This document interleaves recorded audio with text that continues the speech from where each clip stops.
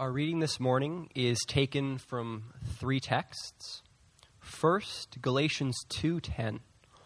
Only they asked us to remember the poor, the very thing I was eager to do. Second, 1 John 3:16-18. By this we know love, that he laid down his life for us, and we ought to lay down our lives for the brothers. But if anyone has the world's goods and sees his brother in need, yet closes his heart against him, how does God's love abide in him? Little children, let us not love in word or talk, but in deed and in truth. And third, 2 Corinthians 8:9.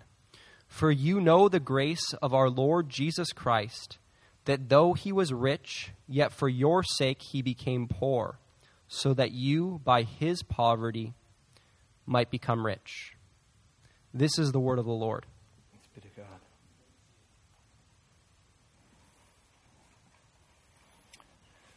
Before we look at the text that James just read for us, can I ask you to please pray with me?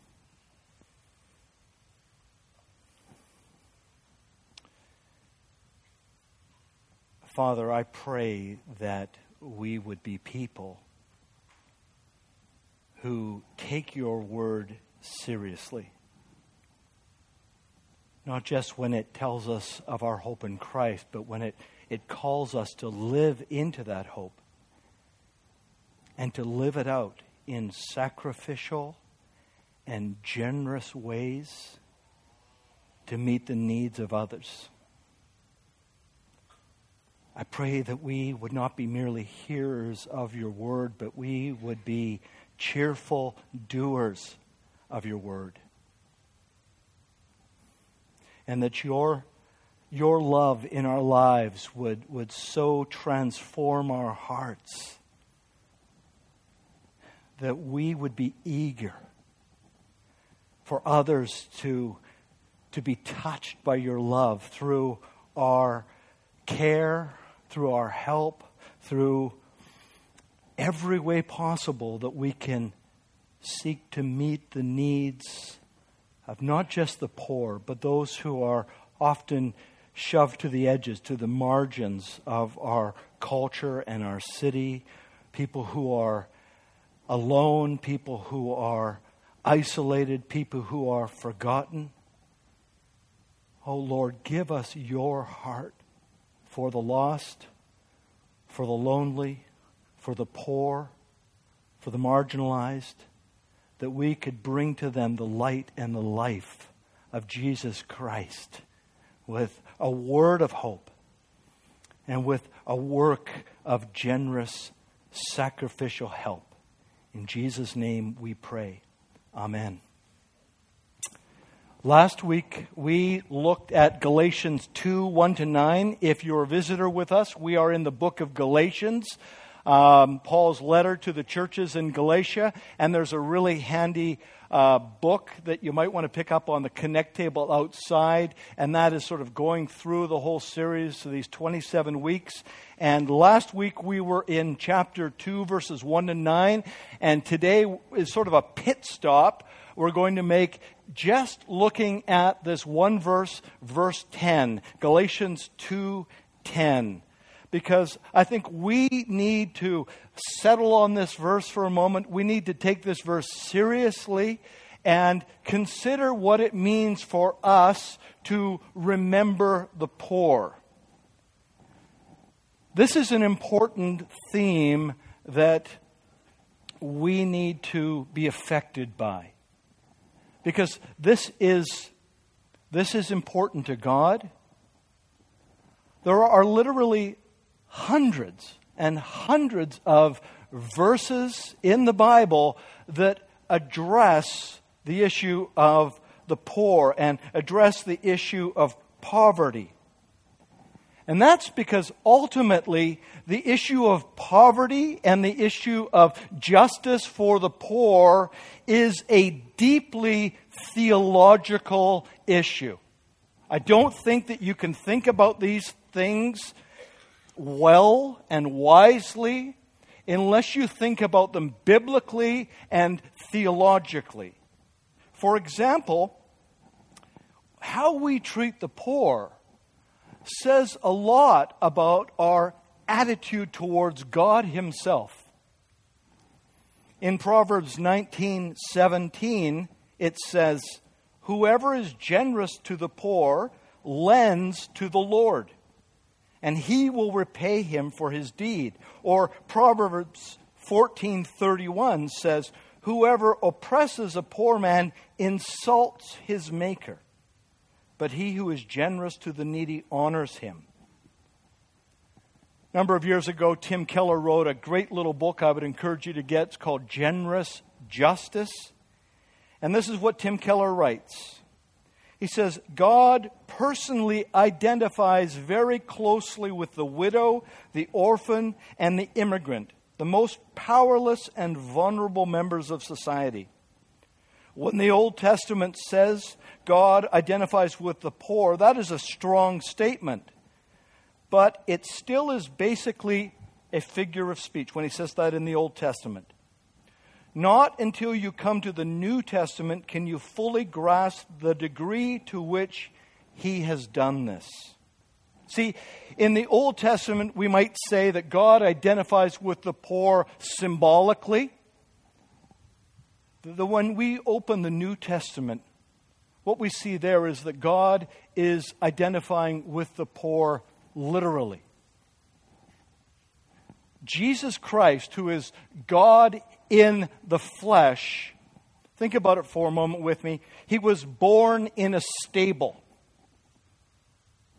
The Son of God, God incarnate, left aside all his glory that he shared with the Father and the Spirit from all eternity. He laid it all aside, became not just a man, but he became a baby who was born in some backwater, nowhere town to poor parents. And he was born in a stable. And he was laid to rest, as he cooed and cried maybe, in a feed trough. That was his pack and play.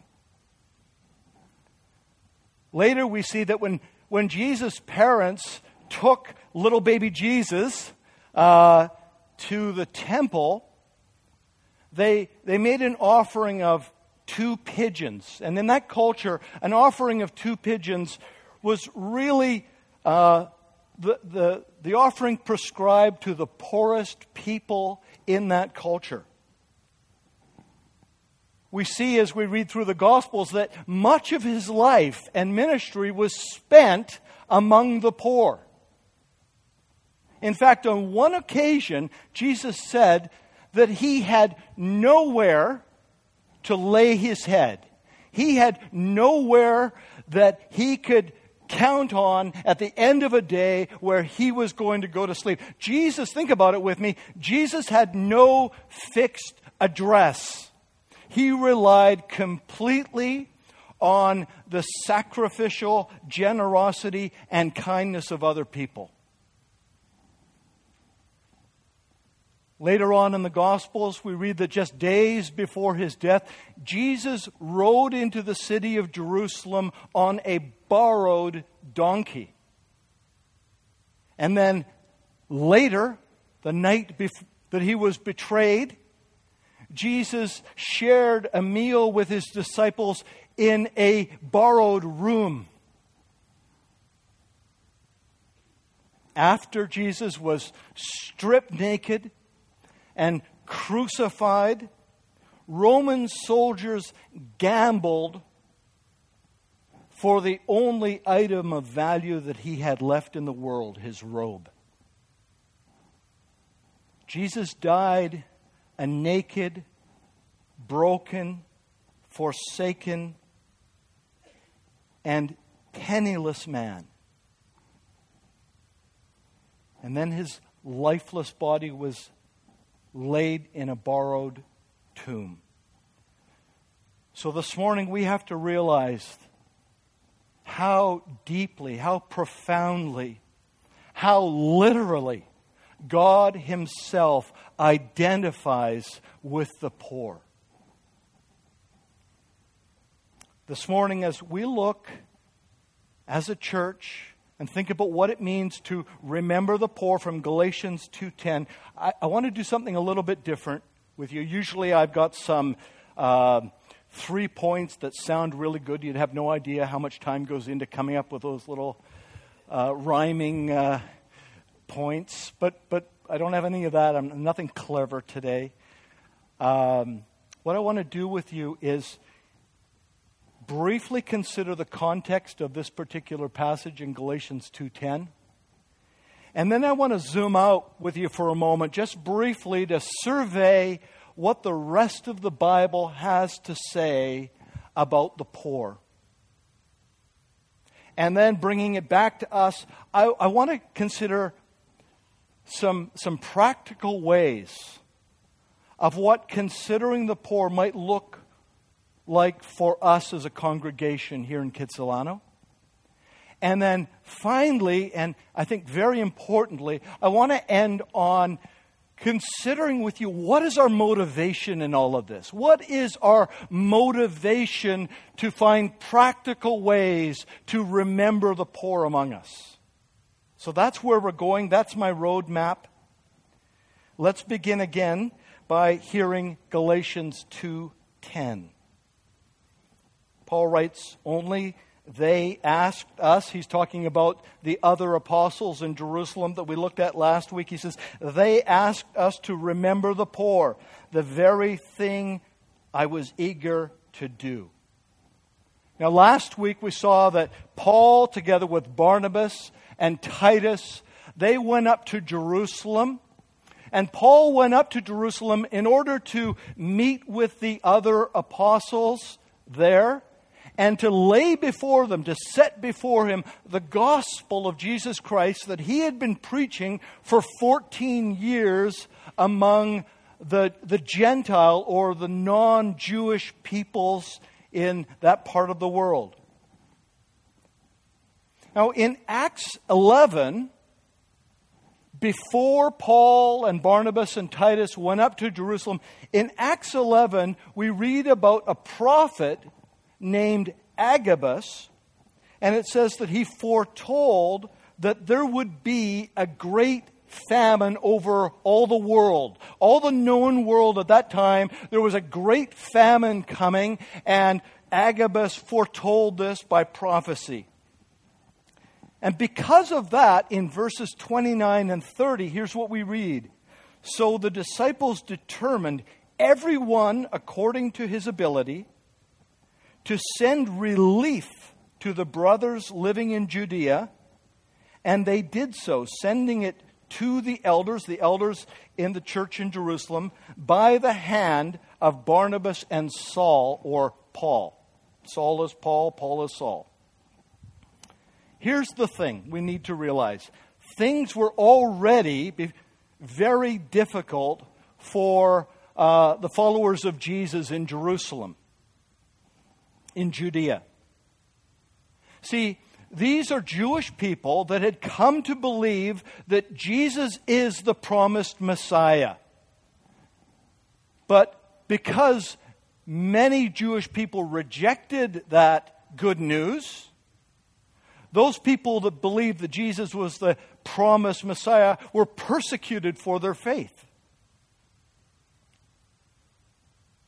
In fact, they were literally cut off from the whole Jewish community. They were thrown out of the synagogues. Many followers of Jesus at that time were rejected by their family members, disowned. Many of them lost their livelihoods, and if we looked in the book of Acts, we'd learn that some even lost their lives. Some were persecuted to the point of death, to the point of being martyred for their faith. And now Agabus says there's a famine coming. So things are already really tough, but they're about to get a lot tougher. Not only are they being persecuted, but poverty and perhaps even starvation are real, tangible, looming threats to these believers, these followers of Jesus in Jerusalem and Judea. That's the picture here. See, but even though many of the Christians in Antioch, they came from a Gentile background, they wanted to help. They wanted to send relief to help their brothers and sisters in Christ in the church in Jerusalem and the churches in Judea. Because both Jews and Gentiles are together in Christ one new humanity. That's something we saw clearly last week. And so they had a heart to relieve the plight of the persecuted and the impoverished believers in Jerusalem and Judea. It was the right thing to do. It was a tangible expression of these brothers in Antioch to show to the brothers and sisters in Judea and Jerusalem that they had fellowship with Christ through the gospel. They were members one of another. They had an obligation to care for each other. And so when the apostles in Jerusalem told Paul to continue remembering the poor, Paul said, of course. Of course, that's the very thing I am eager to do. I'm not going to stop doing that.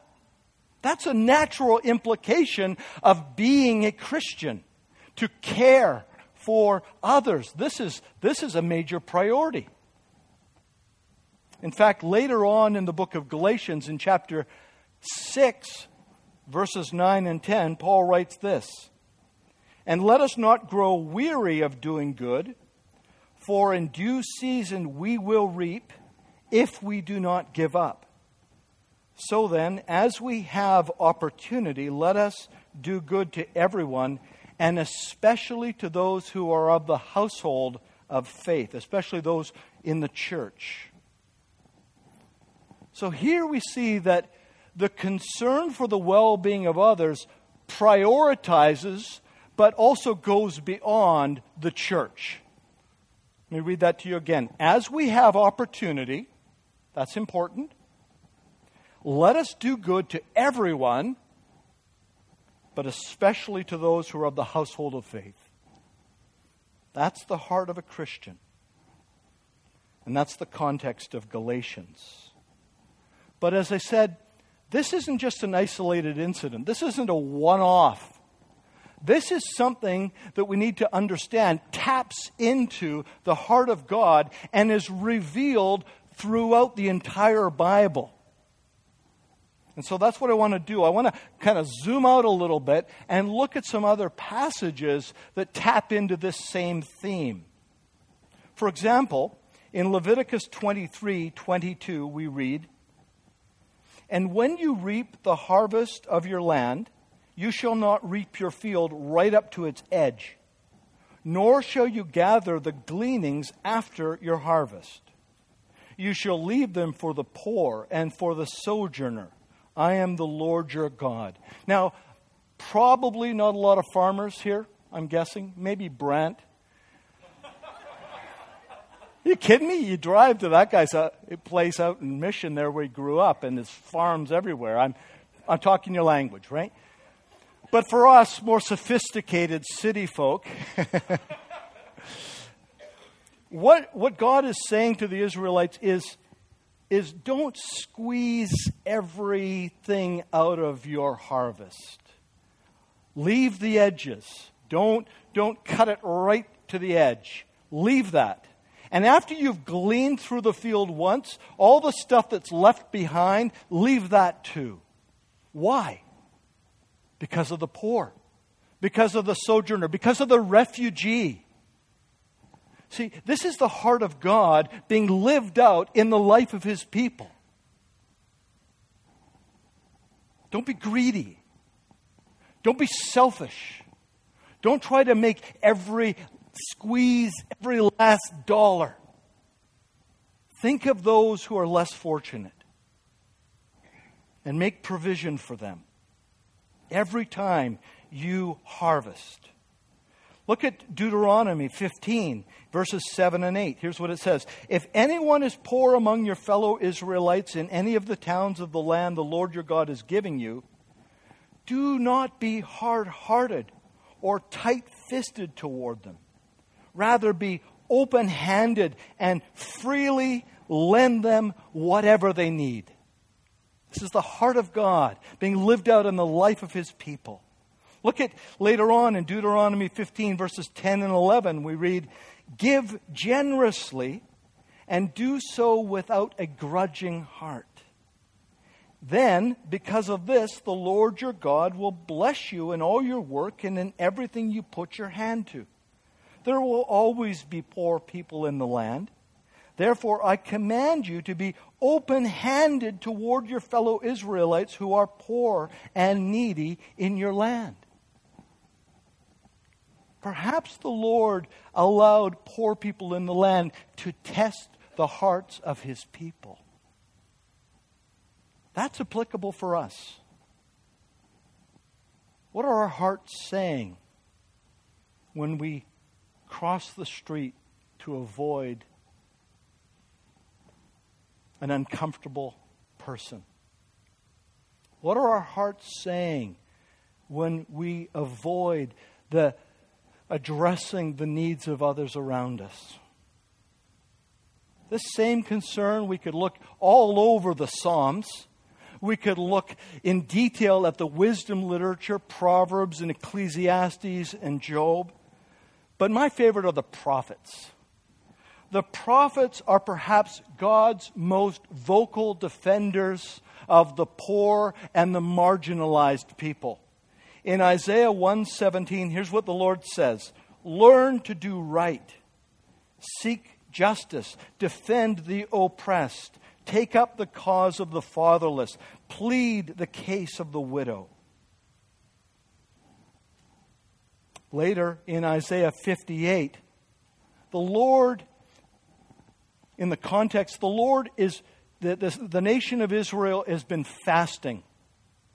And the Lord says, I reject your fasting.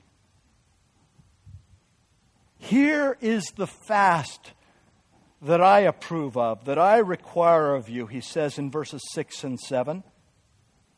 Is not this the fast that I choose? To loose the bonds of wickedness, to undo the straps of the yoke, to let the oppressed go free, and to break every yoke? Is it not to share your bread with the hungry and to bring the homeless poor into your house?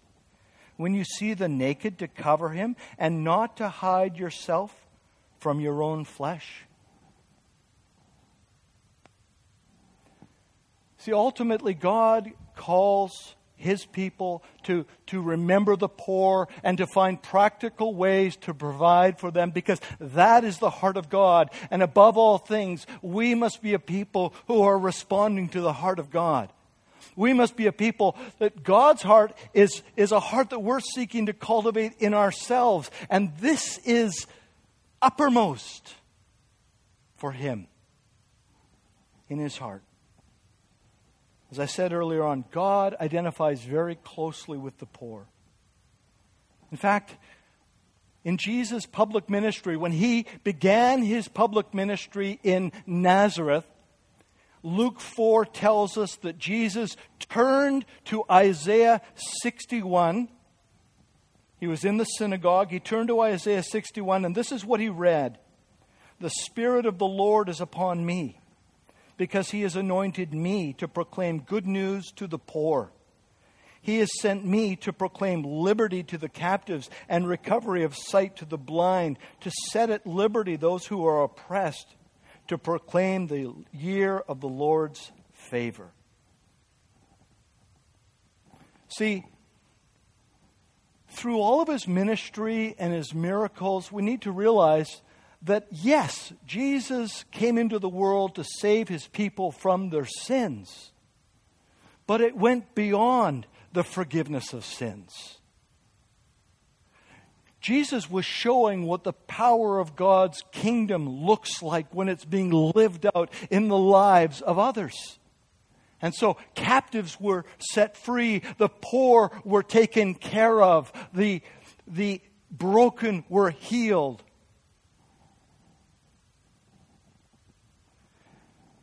Second Corinthians 5:19 says that in Christ, God was reconciling the whole world to himself.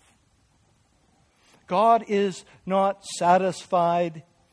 It is not part of God's plan merely to save your soul and somehow over the next 30, 40, 50 years sort of somehow get you to heaven.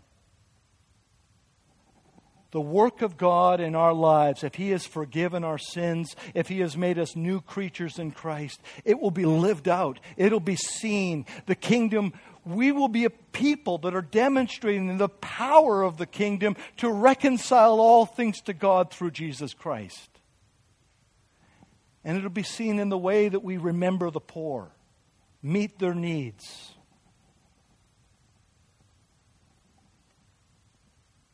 We have to be people who seek to bring peace and provision, justice and help to others around us. The church is the means that the Lord is using to demonstrate the reconciling power of the gospel to a broken world. I recognize this is not easy. This is not comfortable. This was a difficult message to prepare this week. I have not even begun to arrive at living this out well in my life. But together, by the grace of God, we can begin to walk this out. Consider what Jesus' brother James says in James 2. This is a warning to us. He says in James 2:15, if a brother or sister is poorly clothed and lacking in daily food, and one of you says to them, go in peace, be warmed and filled, without giving them the things needed for the body, what good is that? So also faith by itself, if it does not have works, is dead. It's easy to talk, isn't it? It's a whole lot more difficult to walk. Faith that does not bring forth a change in life and give us a heart to find sacrificial and generous ways to help others in need around us is dead faith. It will not save us. It's a faith of the lips and not of the life. John, the very disciple whom Jesus loved so much, writes in 1 John 3, by this we know love, that He laid down His life for us, and we ought to lay down our lives for the brothers. But if anyone has the world's goods and sees his brother in need, yet closes his heart against him, how does God's love abide in him? Little children, let us not love in word or talk, but in deed and in truth. See, remembering the poor, it's a love issue. It's a love issue that begins with the love of God displayed at the cross and working on our hearts to become a people who embody that sort of sacrificial love toward others. So that's a little bit of what the rest of the Bible teaches. This Paul in Galatians 2:10 isn't just addressing one little issue way back 2,000 years ago. This is an issue that covers the whole scope of Scripture from Genesis to Revelation, and this is an issue that ought to concern everyone who calls himself a follower of Jesus Christ. So what does that mean for us? What does it look like for us to remember the poor or to do good to everyone as we are able, and especially to the household of faith? What does that look like? 3 things. And I think this represents a very modest proposal for us. We're a young church, a newer church, and so we have to make baby steps. So 3 things that I think represent a modest proposal in the right direction for Christ City. First, and none of this will get off the ground if we don't start here. we need to be able to discern the needs that other people have. And quite frankly, that means that we've got to stop focusing so relentlessly on ourselves, pursuing our dreams, our goals, our ambitions, our stuff. That means we've got to slow down. That means we've got to take time to notice other people. One of our prayers from before we planted is that we would guard against being a cliquey people, where we just sort of huddle in herds of like-minded friends. I pray that we would be a people who have eyes to see the stranger, the person that comes in who's very quiet and we don't know their story. It's amazing to take the time to listen to another's story and engage with their lives and take them out for coffee and listen. But we can't do that if we're busy running here and there and everywhere. We've got to slow down. We've got to ask questions. And then when that person begins to tell, ask another question and continue to listen. Share your life with others. Invest your life in others. This takes time. It's very costly. If we do that, we're not going to be able to do some of the other fun stuff. But I think we will discover something much richer, much better. So we must love people more than we love our stuff. Second, we need to cultivate, and I pray that a message like this is helping to do that. I do not want this morning's message to land on anyone with a sense of condemnation and failure and a sense of, I can never do this. I want you to hear the Spirit of God moving in your hearts to nudge you in the direction of being able to do this. But we have to cultivate hearts that are willing and able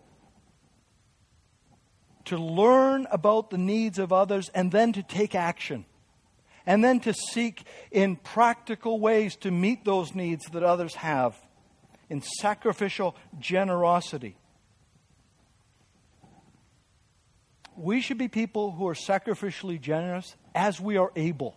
And if we are loving our stuff less, guess what? We'll be more able. We don't need the latest model car. We don't need the latest Amana refrigerator. We don't need an extra 2 weeks vacation. And I am so encouraged by some people who moderate their lives in order to make room for others. I'm aware of people in this room who could live a much more lavish lifestyle, but don't because of this. I love what Deuteronomy says. We're to be a people that are open-handed and freely giving without grudging hearts. Jesus said, it is better to give than to receive. And there's something wonderful about finding it in ourselves to give, to meet the need of a brother or sister or friend or neighbor. God is honored. Rodney Stark writes about how the sacrificial generosity of the church was so important in helping the spread of Christianity throughout the ancient world. Here's what he writes. Christianity revitalized life in Greco-Roman cities by providing new norms and new kinds of social relationships able to cope with many urban problems. To cities filled with the homeless and impoverished, Christianity offered charity as well as hope. To cities filled with newcomers and strangers, Christianity offered an immediate basis for attachments. To cities filled with orphans and widows, Christianity provided a new and expanded sense of family. To cities torn by violence and ethnic strife, Christianity offered a new basis for social stability. That's how it happened then. And this is what God is calling us to now. It's a different context, different time, but we've got to find a way. We've got to pray into this. We've got to work this out. I am so thankful that we as a church, a young church, have been able to help a number of refugee families, people that have come out of horrific situations. And we as a church have been able to support them and provide some housing. I am so thankful that we as a church have been able to temporarily help those who have lost their jobs. We've been able to help widows and single mothers. That's just the beginning. More individually, people in the church, I've seen people in this church help others get out of debt, find a more affordable place to live, and that's a miracle in the city, get a better job, find childcare, take a much-needed vacation, repair vehicles, do home repairs, cut lawns, be there to help someone recover from a surgery or an illness. As we grow and mature and as a church, we must be, this is the heart of God, we must be a people who are able and willing to meet the needs of others around us. Third thing, we must implement ways to do this wisely and justly. Let me just say this. Poverty is not always a simple problem. Alida Thomas writes, "Poverty is not simply an economic issue, and thus a truly transformative approach to walking with the poor means addressing the emotional, social, physical, political, and economic factors that keep people or whole communities trapped in systemic poverty or marginalization." I would encourage you, in fact, I would encourage all of us to pick up a book like this. This is called When Helping Hurts, How to Alleviate Poverty Without Hurting the Poor and Yourself. It's by Steve Corbett and Brian Fickert. I would encourage you to get and read this book. It's full of insight to help us do this wisely and justly. Unfortunately, sometimes helping, even though it's got the best intentions, sometimes it hurts. Sometimes there are unintended consequences in the way that we help. And that is not a reason to shrug our shoulders and say, well, it's so complicated, I can't do anything about it. No, I just told you a book. You can order it on Amazon today. And this will help us think through and talk about and work out in the future ministries that will be able to wisely and justly meet the needs of those who are less fortunate in our community. So here's a question I can imagine somebody would have. As we seek to remember the poor, somebody might think, well, what is the difference about the way the church approaches this problem and all those other non-Christian or secular organizations that are out there? Good question. And that, I think, leads to our final point about the motivations for remembering the poor.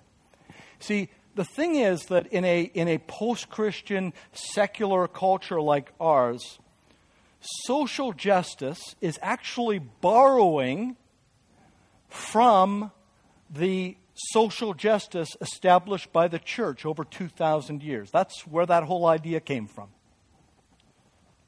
And in this way, secular social justice is seeking to maintain the ethics of God's kingdom while at the same time rejecting the king himself.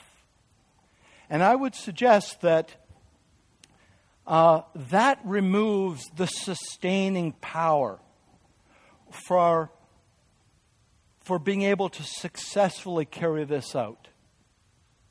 As I said a moment ago, we need to realize that there are many approaches to social justice that actually create unintended consequences.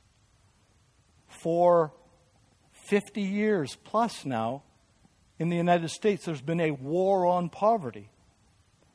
Well, many people would suggest that actually that has exacerbated the problem of poverty.